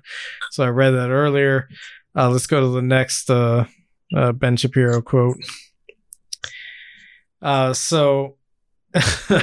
This is somebody quoting CNN's Don Lemon. CNN's Don Lemon says justice has been served, and Ben Shapiro replies to that with, and we all know he never would have said this had the reverse verdict been reached. Yes. Right, because it was obvious that Chauvin was a murderer, and so... Yeah. Yeah. if the verdict came back innocent for a thing that we all knew he did, yes, we would have been upset by that. Brain dead take, yeah. Well, and this is like another like weird like rich person in the public sphere thing that like court cases like determine actual truth. Oh yeah, of course, right? Yeah. Well, it's all based in like the idea that the process will always, result in what is true or what is agreeable or what is like factual, right? Like we created the process of the legal system, and whatever it churns out as the result is necessarily the right thing, right? Yeah. Never mind the fact that we constantly change the legal system because we find that the way it produces results is not always accurate to reality. But we get these process oriented dipshits, I guess. Yeah. Well, yeah, no, I mean, because it's like sure, our justice system, you're allowed to kill one fucking person if you're rich, right? But yeah, you're damn near allowed to like rape an unlimited amount of people, and then say that you beat the charges in court, so therefore it never happened. Yeah. Yeah. Well, that's all I got. Oh, sweet. Speaking of despicable people. Oh, okay. Yeah. I wanted to share or subject the listener and the viewer to Sheriff Robert Chody. Chody. His name is Chode. Excellent. And so Chody is a ridiculous person. Like, not just, I mean, the viewer can see, but the listener cannot.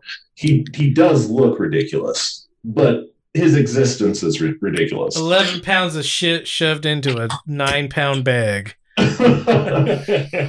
So, fucking Sheriff Chody is the sheriff. He was an Austin police officer, but he was too toxic for the Austin Police Department. He became the sheriff of Williamson County, which is the county over, which I actually technically live in Williamson County, fucking even though I'm still in Austin. Don't dox yourself, dude. Oh yeah, shit. Fucking, you live in redacted county. With redacted fucking bag of shit was my sheriff. Because he was fucking indicted. Former redacted county sheriff, redacted Chody. I'll redact your Chody. But he was a former APD officer because he decided to beat the shit out of a black teenager and their mom for absolutely no reason because they were walking. Yeah, and the mom. Is this the one that was caught like with live cameras? Oh yeah, so yeah. He was which that was much later in his life, but he was able to beat the charges because it was apparently heinous enough for other cops and the fucking public at large to call bullshit. But he happened to win the fucking lottery. During That's pretty good. the fucking court proceedings, and he settled. never let anybody tell you that meritocracy doesn't exist in America. Yeah. And then he went on to self-fund himself into becoming sheriff, a made man, or whatever the fuck. But it turns out that fucking, not just being a fucking terrible person who fucking beats women and children, and then escapes to fucking other jurisdictions to continue to be allowed, I guess, to beat women and children. He incentivizes his fucking deputies with steakhouse gift cards to for particularly, I guess, bad beatings, and also spots on his live television show, like Danko said, where Williamson County deputies murdered a fucking semi-elderly black man with a heart condition. Jesus Christ. By tasering him to death. And in fact, I believe in this article that the deputy in question, this deputy in question, right here, who I think only had 12 weeks of training before he was out on his own, because Williamson County sheriffs, have like a fucking 6-week probationary period. All right. Beat the ever living shit out of this woman and fucking dragged her in a sundress across the hot Texas fucking asphalt and found a way to scrape her genitals across the fucking asphalt. Jesus. Yeah. And apparently he was shocked that he was getting fucking fired or asked to resign, because this was too heinous for the Williamson County Sheriff's Department, which operates heinously. Yeah, it's so they have such a bad fucking rap that white people in Travis County feel nervous driving through Williamson County because they are afraid of fucking Williamson County deputies. That's you've really brought this down, man. Yeah, no, I mean, I just think people should know that some people are willing to. That's good. I'm glad you brought it up. Yeah.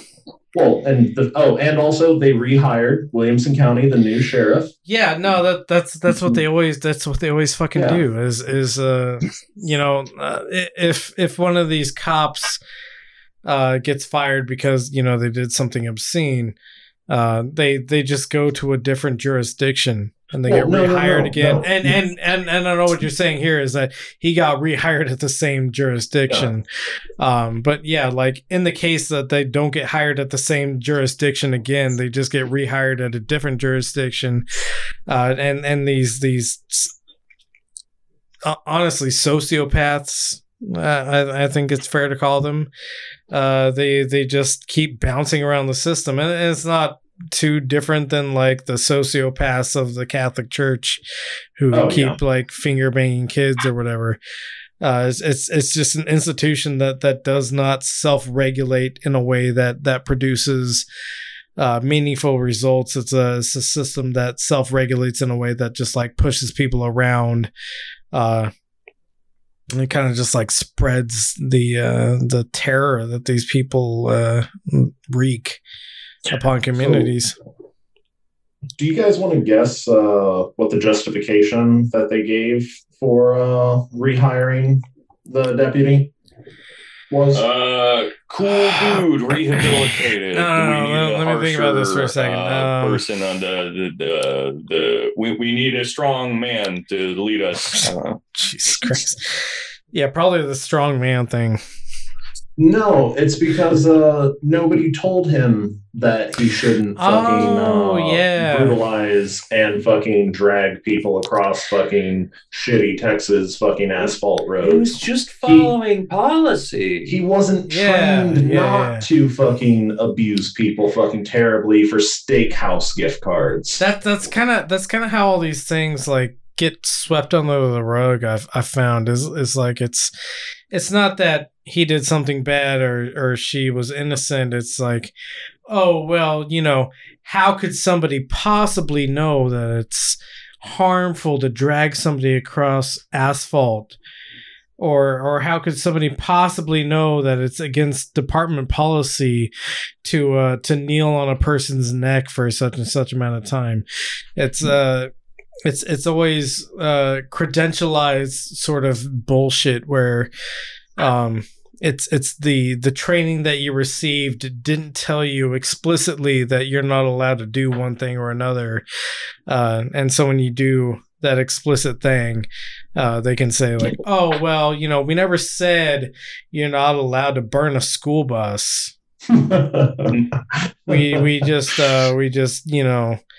we try to tell them that maybe burning a school bus is bad, but we never said like burning a school bus shouldn't be done at all. Yeah, but ultimately, I mean, if you've got enough school bus, steakhouse gift cards at the steakhouse, and you're allowed to break a couple mirrors. Yeah. Sorry, Yeah. I had to pull it back. No, it's good. Well, yeah, I don't think we have anything left after that. But I do appreciate that we went down this horrible winding road that we went down. Yeah. To everybody who listened, thank you for listening so far. We love you. Please take your medicine. Oh, hold up. Oh. We got pitches and stuff. Yes. Premature ejaculation on my point. It happens. It happens to the best of us. It happens to me before. It happens to me all the time. But for the workshop, we just started up our asynchronous seminar, going over basics of a basic survey of ideology. So we're looking at epistemology, different kinds of theory of mind, stuff like that. So we're doing everything from Descartes to Zizek. That starts up this week. So if you sign up for the writer tier of the Patreon, again, patreon.com/Truncata, TRUNCATA. You can go ahead and sign up for that 10-week seminar. It's built like a graduate level course, and doesn't have the stress of having to write 1,000 papers either. So that'll be nice. Also, my talk at UCU Utrecht went well. That's also available on that same Patreon for free. You don't have to subscribe to anything to hear that. And also per Bataille, because that's what that talk was about. You can find me on the Schizotopia podcast, a great podcast.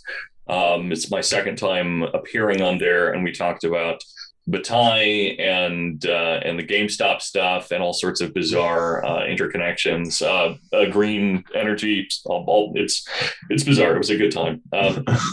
But that's available. It's schizotopia.pod on Instagram, or you can just find Schizotopia wherever you look at your podcast. Cool. Nothing to announce in my corner. John may be making a Instagram at some point, as I've been pressuring him to do for some time now. Don't do it. Don't do it. I'm a terrible employee. Yeah, HR is going to talk to you about your Glee association with the TBRD, with the TBRD institution. That doesn't seem like you really feel it. Oh yeah, no, I'm not a company man. God damn it! Obviously, I'm the only one with hair. I don't follow dress code. Yeah, it's on the way. Yeah. Sorry, man, you're gonna lose it. I'm telling you. Yeah. Yeah, one day. I'm sorry in advance. Yeah. Probably not. John's gonna have a beautiful head of hair for the rest of his life, I think. I'm just gonna start gluing this up here. Yeah. Start shaving and start gluing. All right. Well, I think we're ready for sign-offs now. So we love you. Please take your medicine. Please take mine too. Make sure to share with your friends. Hell yeah. Hell yeah. It worked. Hell, we're done. God bless.